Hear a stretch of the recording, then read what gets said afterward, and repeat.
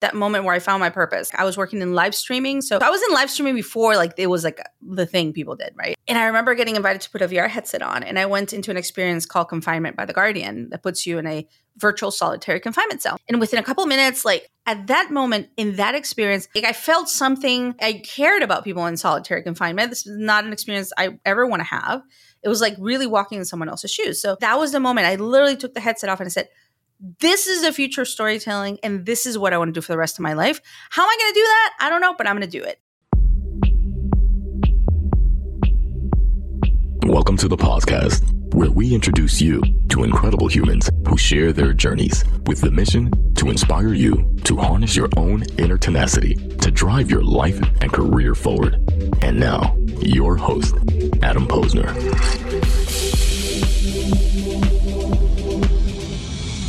Hey, everybody. Welcome back to the podcast where I bring you the best and the brightest from the world of business, marketing, and technology to help you harness your own inner tenacity and drive your life and career forward.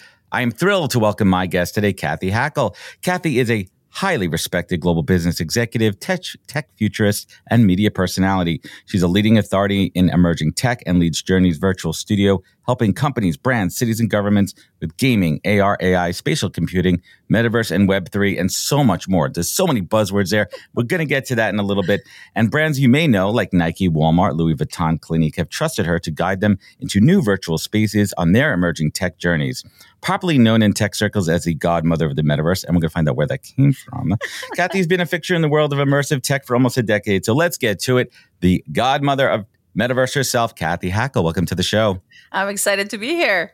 Cathy, first and foremost, again, thank you so much for joining me. You are all over the place all the time. So to have you finally grounded in one spot, and you literally said, hey, Uber's picking me up in a little bit, so let's get the show on the road here. Welcome. Well, I'm thrilled to be here. I know I rescheduled with you a few times. This is my schedule, as you know, is always in flux. I'm always somewhere. It's I don't know. It's been really exciting couple of weeks. So it has been, and we were just talking before about you two at the Sphere in Vegas. So I'm going to go off script here, and I'm going to ask you, what was the most impressive thing about the entire U2 experience in the Sphere in Las Vegas? I don't think I can choose one thing, to be honest. I mean, I was there for opening night, which was first of all amazing because everyone was there, from like Jeff Bezos to like Sir Paul McCartney to Snoop Dogg. Like everyone was there. It was an amazing night to be there for opening night. So I think part of it was being there for opening night, like something so new. First view. A lot of people, first time they saw the inside was through some of my videos. I think for me was the convergence of technology and music and art. That just, I mean, a leap forward. It was beautiful. Like, it was interesting because, I mean, I love U2. Like, I really like them. I'm a fan. I'm not like the diehard fan, but I'm a fan. You know all their songs. You know what they're playing. Yeah, we know their songs and stuff. But I always joke, and I joked to my friend that I took with me, and I said, I'm here for the tech, right? I'm here for the music too, but I'm here for the tech. That's why I wanted to be as close to the screen as possible. And literally there was a moment where they were using, it's a spherical venue that has this you're in a planetarium almost, right? Like it's giant massive, on steroids, super high resolution screen, giant screen. And there was a point where they were singing, and the actual part of the Sphere that gets that has the screens actually started getting full with code and images, and all of a sudden it's like a square was coming down, and I literally was almost crying. Like, I'm not impressed with tech very easily. This was amazing. I was literally almost crying. So what was the most amazing thing?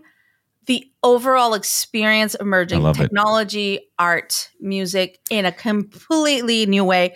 There's nowhere else you can experience this at this point. It's only in the Sphere in Vegas. I know they're going to be doing a bunch of other things in other places and stuff, but it was amazing. And for me also, I'll have to say the other thing was seeing some of the work that I Crave, which is a Journey company. My company's Journey, and it has several companies. Seeing the work that our team had done with the interiors, not the Sphere part, but the interiors with lighting and things like that. So yeah, it was like, I would say it's like a double thing here. Like proud to see my team's work, and then just in awe of the experience. But how cool is this going to be? We talk about Web3, we talk about NFTs, and we talk about not the PFP side of NFTs, but the art, the generative art side of, and so much of the art for this performance and so many of the visual arts in the music world. This is on display. This is it. How much do you think this will help propel that back into the positive PR spotlight? Well, we'll have to see, right? I mean, Rafiq Anadol has already had some of his art shown in the sphere. So I think that's a good first step. I think they're talking to a lot of generative AI creatives out there. I mean, I wouldn't be surprised seeing a Krista Kim do something, or a Beeple do something with the sphere. I think that those are, Mad Dog Jones, or like some of those potentially do something as things progress. I think the focus in the conversation right now is around the entertainment side, right? So I haven't really heard that much about the sphere and Web3, but I do think that there's some of these artists that could be definitely logical first steps, just like Rafiq was. Which artist, dead or alive, would you love to see now in the sphere? Inside performing? Yeah, dead or Taylor alive. Swift and Beyonce. It's gonna happen. I heard a rumor. I'm gonna get back to script in a second, but I heard a rumor the Eagles were next, and I'm like, that's not great. I don't love that. Then they said Harry Styles. I'm like, 1,000,000%. That's a logical one. Mm-hmm. I mean, the options are endless here, but I'm excited to see it. I'm gonna report back because this episode is gonna air after I go to the sphere. Okay. So I will add my 2 cents on after. So let's get to it. Cathy, as I mentioned before, this show is about the life journey told through the lens of the career. And I've watched a lot of your interviews, and I don't hear it talked about a lot, but I really want to talk about where it all started on the production and the reporting side of things. Did you always want to be that as a kid? Young Cathy growing up, did you have the little microphone in your hand interviewing folks, other kids? Young Cathy always wanted to be on TV. She wanted to be a reporter. She wanted to tell stories. When I found out that you could make money telling stories, I was like, okay, that's amazing. That's me. So by nature, I'm a storyteller, right? Wherever it is that I work, I bring that with me. And yeah, I mean, I went to journalism school, University of Texas, got a bachelor's in broadcast. I thought I was going to work in broadcast journalism all my life. That wasn't the case, but I learned a lot. I mean, I learned how to speak to audiences. I learned how to talk, when I'm doing a video interview, right? How to do live TV, which is one of the scariest things ever. So yeah, I mean, and ultimately it was interesting because, you could choose print, or you could choose radio, or you could choose broadcast. I knew broadcast. I knew video was my medium in that sense. So yeah, I mean, I'm always a storyteller at heart. So wherever I go, I bring that with me. Where did the confidence come from, looking back on it now? My parents, I would say one of the reasons I feel like as a woman in tech now, I've been so quote unquote successful is because I was raised by two parents that never put any limits on me for being a girl, right? I have a mom, I have a brother. It's my brother and myself. And they never said, oh, you can't do this because you're a girl. They literally would be like, go, try it. Whatever it was, I would come to them with some of the craziest requests. And they're like, okay, go try. As long as it wasn't anything dangerous, right? Right. And they're like, go do it. Why not? Go try. And I'll give you an example. This is a silly one. It's a little fluffy, but I think it's interesting. I am 5 feet tall and pretty curvy, but I came to them and I said, I want to go to modeling school. And instead of laughing at me, they literally sure, go. So for a whole summer, I went to a modeling academy. All the girls were obviously super tall, right. Stick thin. But I learned so much about poise, about walking, about, doing a lot of different things that I'm so glad that they never said, you're never going to be a supermodel. They were like, go ahead, go, right? So they never put any limits. Anything I came up with, I want to study German, I want to do Portuguese, I want to learn this. I love it. They never put limits. So the confidence, I think, came from parents that raised me in a way where I felt truly myself or able to explore whatever was on my mind. I love that. And how much of that are you instilling with your kids and bringing that to life? Everything. Whatever it is that they want to try, I'm all for it. My kids are doing so many different sports and different things across. Yeah, I mean, and my son, for example, he's a Roblox developer. So wow. Sure. You want to explore how to build in Roblox? Let's go do that.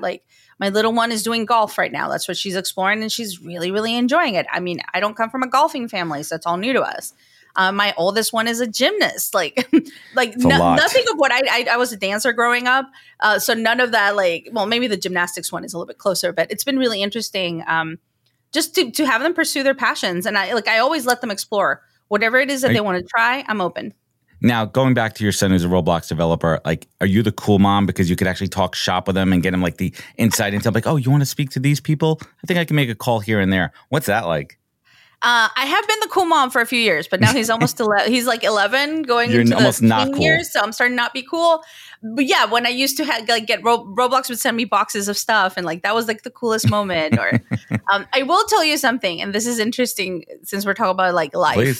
Please. Because I work in technology, my kids, they're 13, 11, and 6. They don't have free reign over the internet. They don't have social media.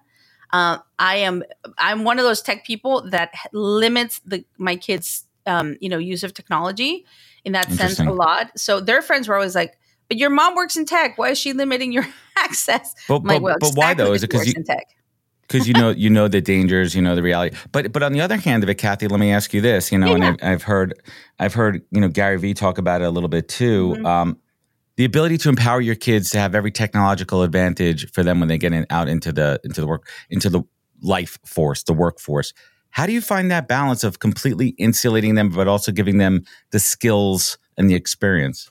Well, they still get the skills. Like my son's still a Roblox developer, right? My daughters, they can use technology for other things. They're just not on social. Like my kids are not on social media. They can't be on TikTok. Yeah, no TikTok, no Snap, no nothing like that. But they use all the other, they use tons of other platforms. So like they want to do stop motion, they want to code. I'll give you an example. Like my 6-year-old loves building her own maps in something called CodeSpark. And I was watching her build maps. She creates the maps and then I play them and she laughs at me. But I was watching her play the other day and she was like playing and she chose AI. So I was like, wait, what are you doing? She's like, I'm playing against an AI. I was like, tell me more. I mean, she's 6, right? I'm like, tell me more about this. She's like, yeah, I'm just playing against the AI. It's like, no one's playing with me right now. So I'm just going to play against the AI. So like these sorts of things, it's not that I'm I don't want them on social just yet. Cause I don't think that it's a good moment. Like I'm not at the biggest, knowing a lot about algorithms. I'm like, I don't think they're ready emotionally. I'm with you on that. Mm-hmm. So, but I do give them all the tools. It's not like, they have computers, they can develop, they can, build so all of that them out of the tech. It's just not social. Like I don't let them have free reign in that sense. It's so interesting too as a parent. My daughter's 11, my son is 5, and my daughter obviously is on. Obviously, she wants to be on TikTok, and she is on TikTok, but she has a private account. I closely monitor it. I mean, daily. She doesn't even know. She's not going to listen to this episode. Like I am in it. Yeah. Right. Because I want to make sure we have to protect them. We know the dangers that are out there. But again, as you mentioned, Cathy, what that's teaching her is she's a creator. Yeah. She's so good at editing videos. I've had her do my TikTok videos. We do skits together and we engage it together. It's an interesting balance. So I want to get back on track here. And I want to talk about your career because it's not been linear. And we talk about this trajectory of nonlinear careers.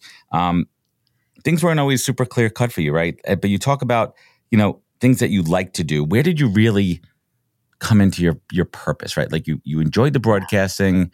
You like being in front of the camera. You like sharing stories. But when did that sense of purpose really formulate in your career? Yeah, so I always go back. It's a multi-pronged thing here, because I'm a multifaceted professional.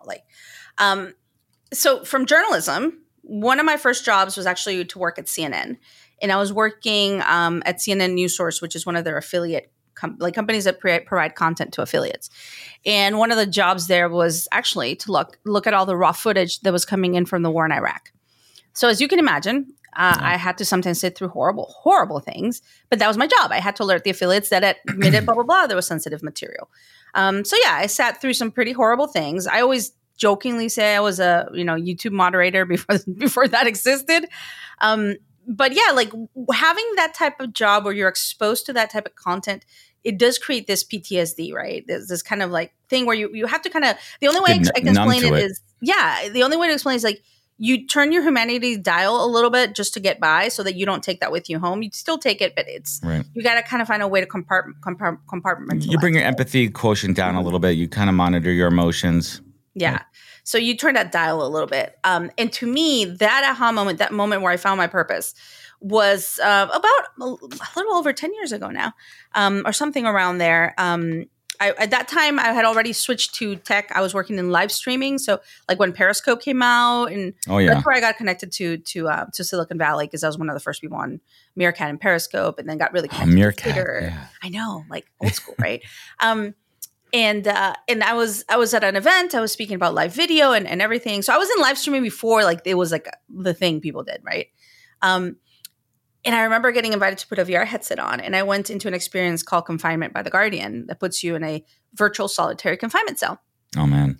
And within a couple of minutes, like, I was claustrophobic. I took the headset off, but there was something in me. The only way I can express is that at that moment, in that experience, I felt like that dial that I had moved a little bit got turned back on. Because empathy, like, I felt something, like I cared about people in solitary confinement. This is not an experience I ever want to have. It was like really walking in someone else's shoes. So the only way I can express is that I was able to kind of turn that humanity's dial a little bit back to where it was. And that was the moment I literally took the headset off and I said, this is the future of storytelling, and this is what I want to do for the rest of my life. How am I going to do that? I don't know, but I'm going to do it. And fast forward, I've been able to do it, and I've been very successful at it. So it's so interesting, too, because I think about VR, AI, the buzzwords, but they've been around for a long time. I go back to, I mean, just to date myself here, I'm 44 years old. I grew up playing Nintendo, the original Nintendo. We had glasses. We had things moving. We had the duck hunt gun. Mm-hmm. We had all these things. So the actual experience of engaging a human and a technology engaging isn't new. Mm-hmm. And it's something that's been evolving. Why all of a sudden is like, are they propelling and putting on a pedestal like it's a new thing out there? I just think, a lot of us are in the tech space and we live in these bubbles, and like it's, I was just having that conversation the other day. I was like, for a lot of us that have been in the space for a while, spatial computing has been in our vernacular for a while.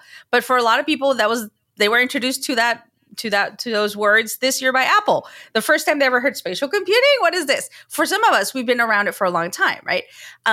So yeah, I think this is how I explain it to people. I say, for the longest time, something like AI was an evolutionary phase, right? It was being developed, it was being created. So only a few people had touched it, or very specific people with very specific access to the technology could touch it, right? So it was in this evolutionary phase. It was as consumer facing as it is now, right? And now it's like revolutionary. Now, like, it changes the way, it changes its access, democratized access, like everything that's happening there. So it goes in this moment of from evolutionary to revolutionary.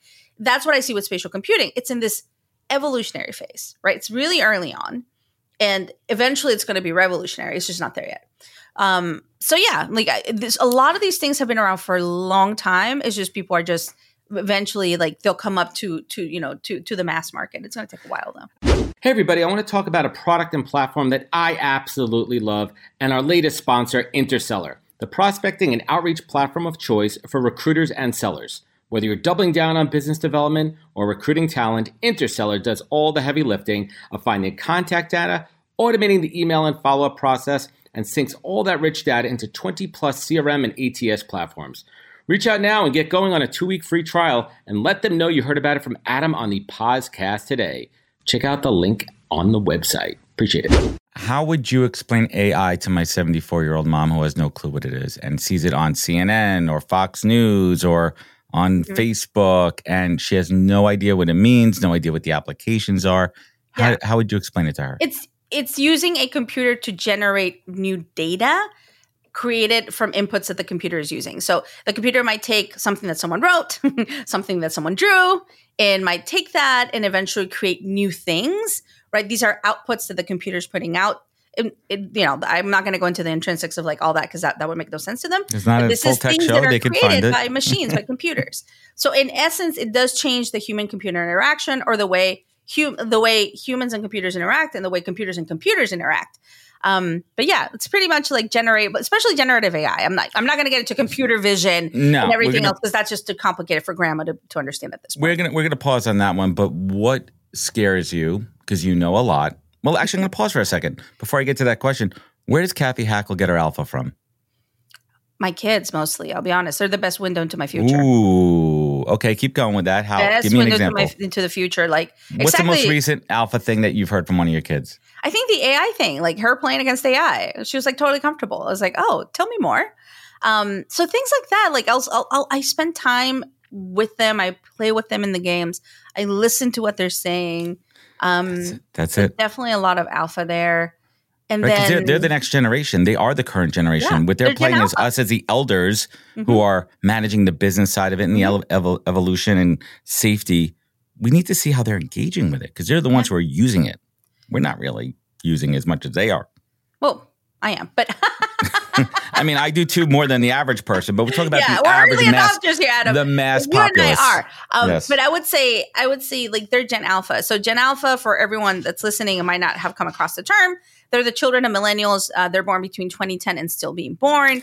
It's a generation pretty much that will not know a world without AI, without streaming, without AR, without spatial computing. Like it's ubiquitous. It's going to be all ubiquitous for them. Mm-hmm. And to that point, it might be interesting for you to include this in the show notes.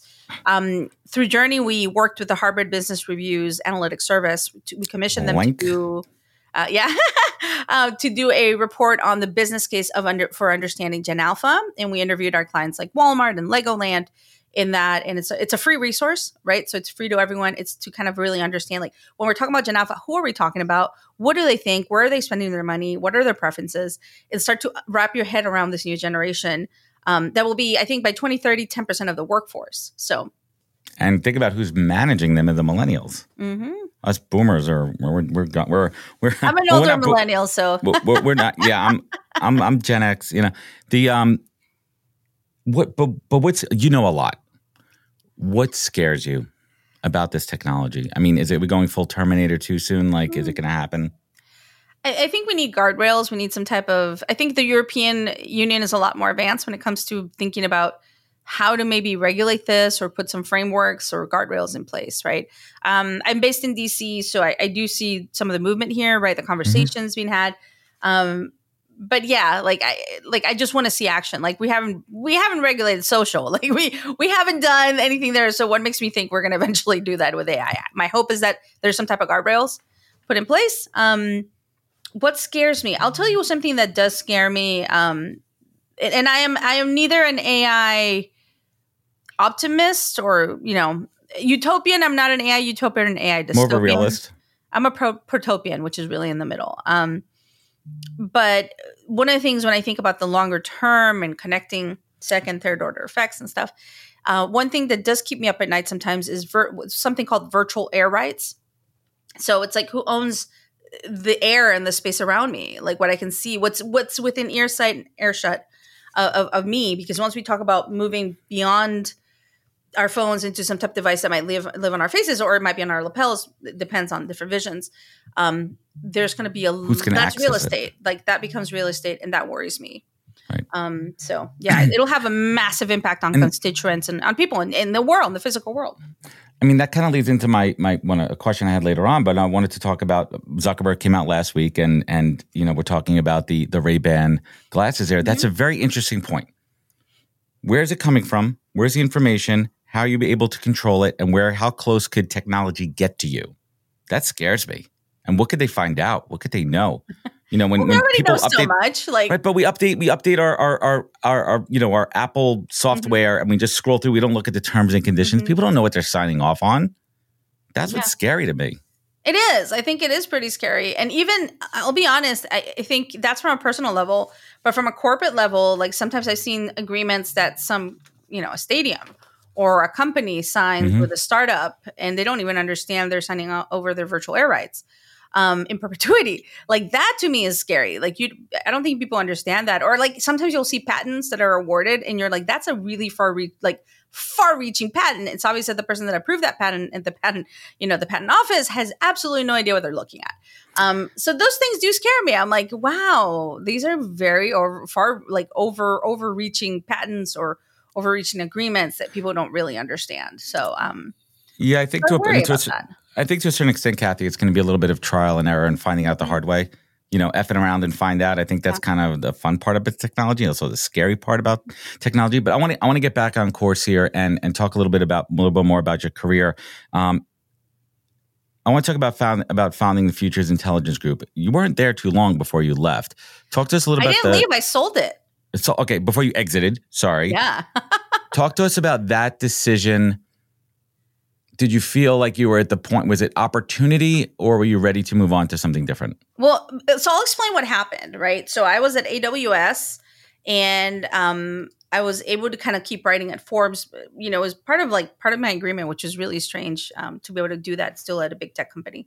And I wrote an article where Ryan Gill from Crucible brought me the term direct to avatar.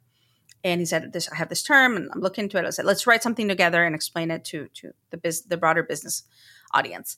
And we wrote an article in Forbes saying, is direct to avatar the next direct to consumer? And it posed that question and went into like why we thought so. And then that article lit something up in the fashion space.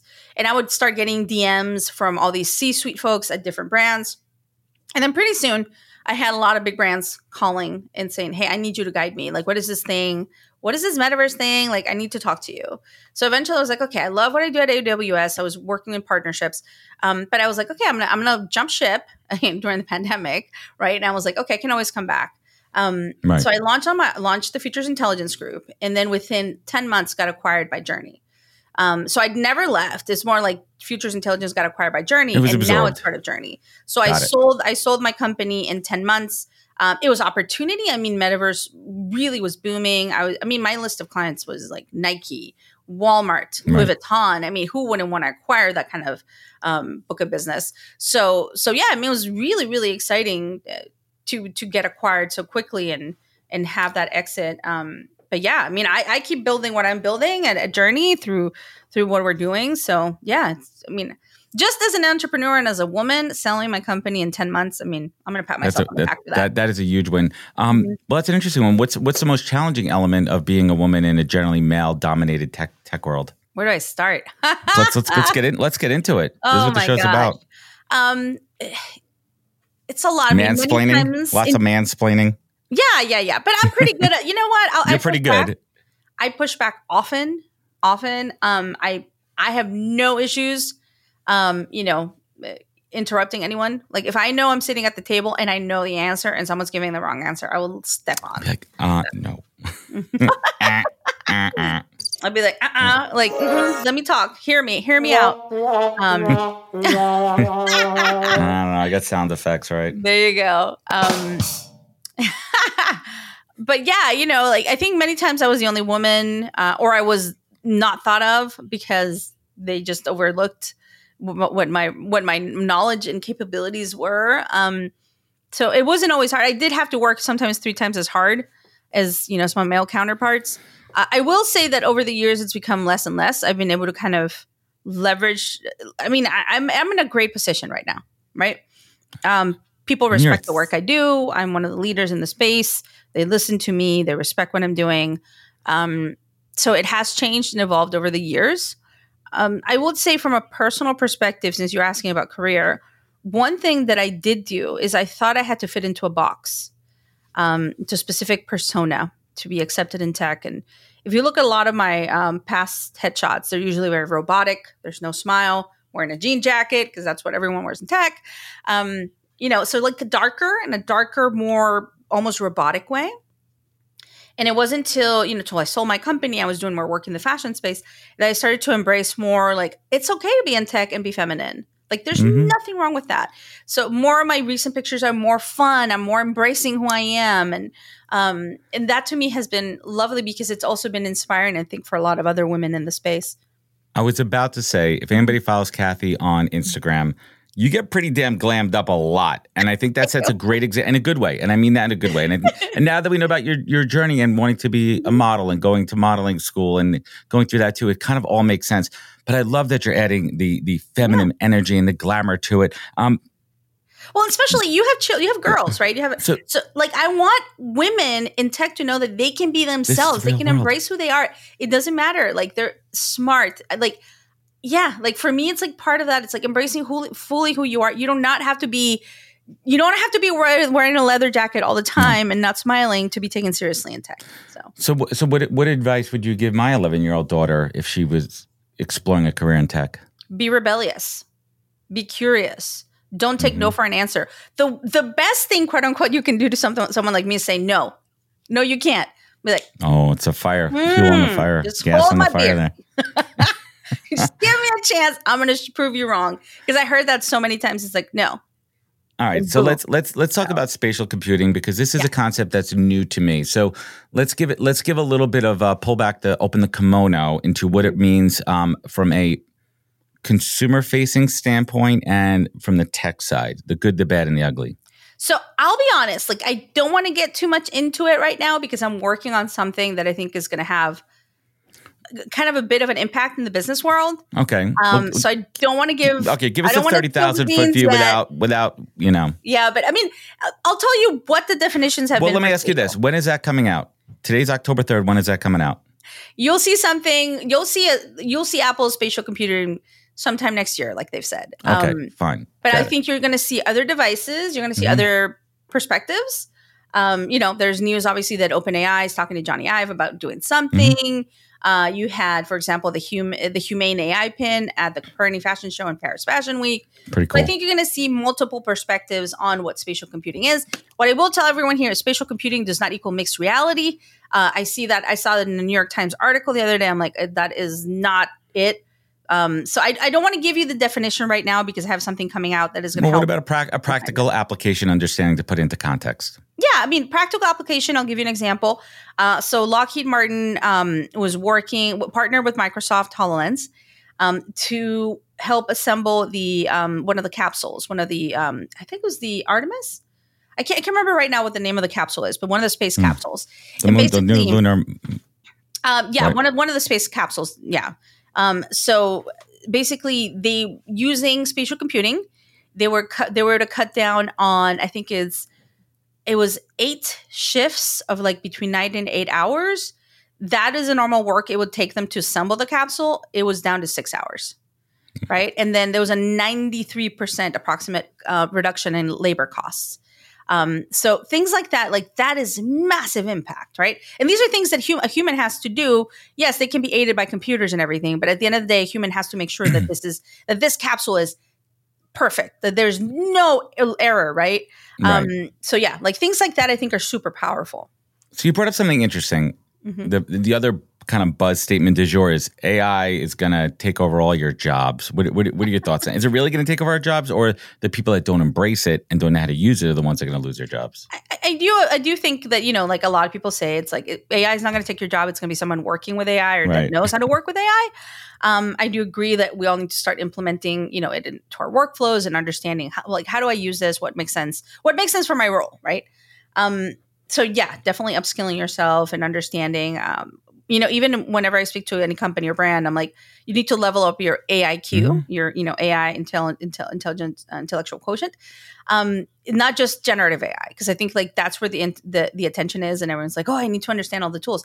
Yeah, understand the tools that make sense for you, but I feel like every day one more startup dies when one of the big companies releases something. So yeah, know the tools, but also level up, try to understand computer vision, like try to look deep learning, like look at all different aspects of AI, because AI is really broad. So not just, not just generative AI. Generative AI isn't everything. It is really much the headline grabber right now, but it's not the only thing. So I want to kind of push us in the final push here of the show, because I know you have a time constraint. Yeah. Kathy, back on the road here. What is going to be that killer app that's really going to take us to the next level of the metaverse? What's it going to be? Right? How are we going to get there? I mean, I think it's going to be something related to gaming. I think that is where the younger generation is going. But specifically, what's going to get over the hurdle of people saying, who wants to do things in the metaverse? Who wants to listen to music when I could go to a show? Who wants to shop when I could go to a store? What's it going to be to get us over that hurdle? I think it is generational. I think for the older contingent, it's like, why would anyone want to do that? Like, right? But they're already, you know your kids. They're already living in these virtual spaces, and it doesn't mean they're living them all the time. They are socializing with their friends there. They are creating things. They see the value in some of these virtual assets. That's already there. So it's not so much convincing the older folks, it's understanding the younger generation is going to do it regardless of if the older contingent wants it or not. I think, I always talk about the post-smartphone future. That's kind of the talk that I did at Consensus this year, thinking about what replaces the mobile phone. Yeah, we're still going to work with our mobile phones are still going to be around with us for a long time. And our computers will be too.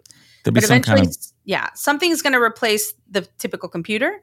And it's probably going to be a spatial computer, whether it's glasses or something else, like what Humane and maybe OpenAI might be working on. It remains to be seen. But in order for us to interact with technology in a totally different way, that hardware has to evolve. The software has to evolve. So yeah, like there's no one killer app. I wouldn't say that there's one killer app. I think it's going to be a progression towards a post-smartphone future that is just a clear way for us to work, engage with technology in new ways. Yeah, I mean, like my take when I talk about killer apps and I talk about blockchain, I think it's really going to be healthcare. I think healthcare is the one that really makes the most sense as far as the multiple data points of getting it out there. But that's a conversation for another time. Yeah. What's the one brand, your dream brand, your dream? It could be an artist, an entertainer that you would love to work with. Oh my that you goodness. haven't already. So many. Yeah, I don't want to say one specific brand because then maybe the other brands will get upset. There's a non-committal answer out there when listening to it. Disclaimer. What? I said disclaimer out there for any brands that Cathy works with. This is just a hypothetical. Yeah, I don't know. I mean, I love Apple. I would say I love Apple. So I'm not going to say any fashion brand because I don't want people to get upset. I would say I love Apple. I think what their vision's really interesting. I do love Humane as well. So yeah, let's see. I don't know. And from a business perspective, what is the biggest, I wouldn't say roadblock, but what I say is the biggest hurdle that you're excited to take on in the next couple of years from a business perspective? Multiple things. I would say merging physical with virtual in a way that makes sense and that people understand. Also looking at the path to commerce in, what I call virtual to physical and physical to virtual. I've been doing a lot of work for several years now in that path to commerce. And and I'm just really excited about what comes next. So you'll be seeing me do a lot more work on spatial and AI. I have a book coming out, writing it with Irina Cronin on spatial computing and AI titled Forthcoming. So yeah, I think you're going to see a lot from me. I love it. And speaking of seeing a lot from you, in April when I was at the Spy Museum in DC gift shop, I saw Cathy's book sitting there. I'm like, look at this. And I showed it to my daughter. I'm like, this is Cathy. I'm going to meet her in May at VCon. So Cathy, let's bring it home here. And this is my masterclass. It's my masterclass for myself, my masterclass for my audience. And over almost 300 episodes, I get to share my insights and conversations with experts like yourself here. So let's bring it home. Cathy, what is the single greatest piece of advice that you've ever received that you take action on every day? Could be a mantra, a motto, There's something two. that. I'll be very quick. So one of them great. is one that I live by is live your life like a lighthouse. So everything that I do, I'm doing for the female, especially the female and diverse leaders that are coming behind me. So yeah, for your daughter and for all these people that are coming right behind me. So live your life like a lighthouse. And then if you can see it, you can be it. I heard that from Sandy Carter the first time around. I know it's not necessarily hers, but being able to see a lot of Latina women or a lot of women as leaders early on in my career just showed me like, I can do it. I can be that. And I hope to be that as well. I'm not the typical face that you think of when you think of technology, but that's why it's important for us to see many diverse people as leaders. Well, Cathy, you are leading the way. You're an inspiration to me. I love your story. I love your journey. I love your content. I engage with the community. Well, we check out the community on WhatsApp here. But last but not least, we talked about the lighthouse. You've been through it all in your life and your career. And you have those moments when you do need to reach down deep inside and harness that inner tenacity to drive you forward. And the same breath when you want to show gratitude for this life, this family, this career that you've created and being an inspiration to so many and being a source of truth and alpha. Cathy Hackl, what is your compass in life? What is your lighthouse? What is your North Star? Everything I do for my children and for leaving hopefully a better world for them. So, Amen. Yeah. Amen. Cathy, this has been fantastic. I want to thank you so much for your time, your energy, and your wisdom. To learn more about Cathy Hackl, we're going to link it up in the comments, but follow her on all the social media channels at Cathy Hackl, CathyHackl. That's her handle. Her LinkedIn profile, you could find her there. Where else could they find you? Where could they connect? Where could they learn more? Yeah, definitely online everywhere at Cathy Hackl, Instagram, LinkedIn. Definitely, lots of interesting thought leadership work coming from me. So, connect with me if you really want to stay in the know. I always joke that I live like 3 to 5 years into the future. So, well, one last bonus question here. What's Cathy watching on TV these days that are exciting you? What are you watching? No time. Not on the planes, you're not watching anything? Well, I'm listening to a lot of podcasts. And I'm relaunching my own podcast. So there you go. I don't know. What am I watching? I will be very honest and cringe, this little cringe. But I definitely, I guess Love is Blind is a guilty pleasure of sorts for a lot of people. So yeah, I'm trying to watch that right now. Awesome. Well, Cathy, I know you got to go. I want to thank you so much for joining me. Everyone out there, thank you for listening. If this show meant something to you, leave a review. Rating it goes a long way. You know where to find out more. All of our social media channels at thepodcast.com. Remember Take care of each other, look out for one another, be good to yourself, be better to others, and catch us next week for another great episode of the podcast. Take care, everybody. Wisdom is forever, but for us, it's time to go. Thank you for joining us. Luckily, we'll be back with our next episode soon, jam-packed with more incredible humans. Thank you for listening, subscribing, and sharing. To join the conversation, search the podcast on LinkedIn. And to catch up on past episodes and more info, please visit www.thepodcast.com.